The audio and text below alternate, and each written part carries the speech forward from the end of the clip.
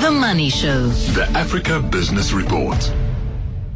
Games is Chief Executive at the business consultancy Africa at Work. And the big story we've been looking at this week from a retail perspective on the African continent, Diana, has been ShopRite, which signed off on Kenya and Nigeria, leaving Kenya and Nigeria last year, announcing yesterday that they're going to also get out of Madagascar and Uganda. It's almost like sounding a great retreat. Yeah, definitely, Bruce. I think it's the big retreat is on, and surprisingly not hearing Angola in there because this has suffered a lot of the same problems as Nigeria has. So it'll be interesting to see if that's not one with the fall of the dice that's coming up next, although it always has been a big market for them. I think, the issue is ShopRite has always been the standard bearer for South African expansion in the rest of Africa. So, of course, as the business model dictates, they must do whatever it is that's required. But I can't help feeling, certainly personally, as someone who's been covering the story since they started their expansion in the 90s, with their first market outside Saku in Lusaka in 1995, that it's kind of history unraveling in some kind of way. But obviously, it's to be expected. I mean, there are a lot of challenges in these markets. We've got currency volatility. And currency devaluations are probably among the most serious for ShopRite because even when it has sales rising in other African stores, in rand terms, they often show a loss. So, these are the kind of things that they have to manage. And I think the appetite risk has really gone down. And then, of course, the South African market accounts for up to 80% of its revenue. So that does make sense. And I think we've seen a real commitment to South Africa from ShopRite in the last week or so with the purchase of, I think it was 50 odd stores from Massmart. So I think we might see more countries going down in the next kind of couple of months. Interestingly, ShopRite is still in Ghana, as I said, and in Angola as well as countries around us. So yeah, it'll be interesting to see. I mean, Madagascar, they went in 2002. Uganda in 2000. So these are long routes in these countries. So it is always sad to see that happening. But, obviously the business case tells us otherwise. They can't be accused of not trying. Oh, my goodness me. They can't be accused of not trying. They've given it a good shot. Nigeria's tech sector. There's been a bill that has been leaked in Nigeria, which could have massively devastating consequences for companies in Nigeria's tech sector. What on earth are they playing at? Well, in Nigeria at the moment, there's, these huge revenue losses because of oil price dips and all sorts of things. So the government is casting around for ways to raise more revenues. But in general terms, Nigeria is known as quite a tough environment for it's over-regulated in many cases. And there's a kind of saying in Nigeria that if you are successful, keep your head down because the government will tax you or ban you. It has a long history of banning a lot of things as well. So in terms of the tech sector, there's now intense government scrutiny of fintech particularly, which is where a lot of activity has been taking place over the last 5 years or so. A lot of venture capital money coming into the fintech sector in Nigeria, which along with South Africa is one of the sort of considered one of the tech hubs of Africa. So what we're seeing is a leaked document.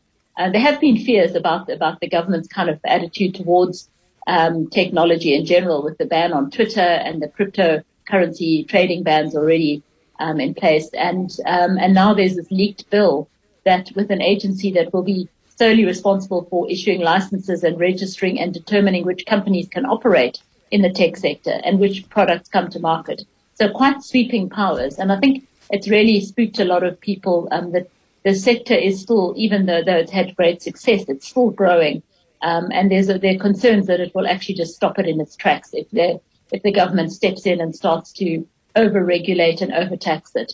So, and of course, there's a lot of foreign money going into Nigeria's tech sector, and there's a lot of concerns about, how this will affect the return on investment and because of the possibility of constraining growth of these companies.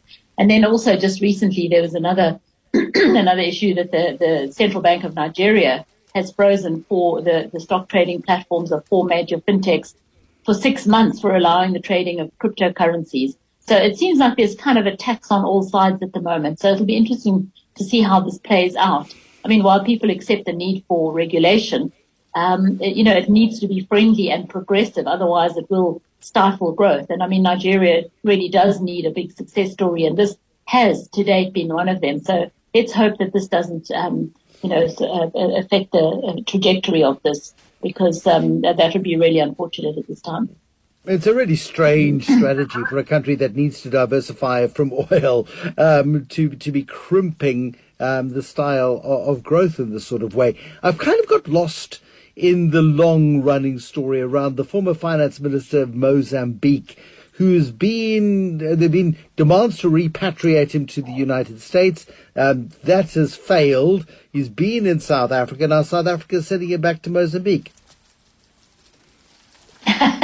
Well, Bruce, it is a complex story, and we don't really have time to go into all the details of it. But what it really speaks to, I think, is, a bit of what we are seeing in South Africa. This is a former minister in the government of Mozambique, and he is accused of receiving $17 million in bribes to sign off on a $2 billion in secret loans from Credit Suisse and a big Russian bank to the Mozambique government to buy fishing trawlers and military patrol vessels. This goes back to 2013.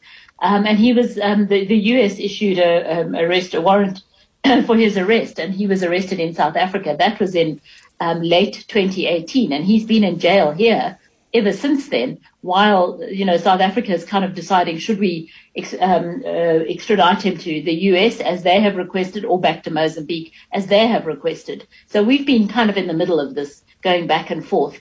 And South Africa didn't want to send him back to Mozambique because he had immunity from prosecution as a former minister and hadn't even been charged with anything, whereas the US had charged him and had corruption case against him. So anyway, what happened this week, it seems that he is being sent back to Mozambique, where there's a big high-profile trial, including the son of the former president, that starts on Monday on this whole issue of these secret loans. And it's not clear whether, he's going to be part of this trial or what the story is. But apparently there was a high court order to release him. Mozambique brought the order in South Africa to release him because he'd been in jail, sitting here for such a long time while nobody could make up their minds. So I don't know if that's had something to do with it, but and also the fact that his immunity has now been pulled. But, the point is really he's, and as I say, we face similar issues here with our corruption. He's still a senior member of the ruling party in Mozambique. He's a former minister. He's well-connected official. So, there's already people speculating to say, well, he's, because he's been in jail in South Africa, they haven't formulated a big investigation against him. And the chances are he'll get off without much difficulty once he gets back to Mozambique. So, it's all about the sort of political protection, potentially. It may not work out that way, but people are already thinking that that's what the story is. But I think for South Africa, it'd be finally good to get him off out of our jail and back to his own country or back somewhere. Because it has been a very long-running story. Diana Games, thank you very much indeed. Chief Executive of the business consultancy Africa at Work.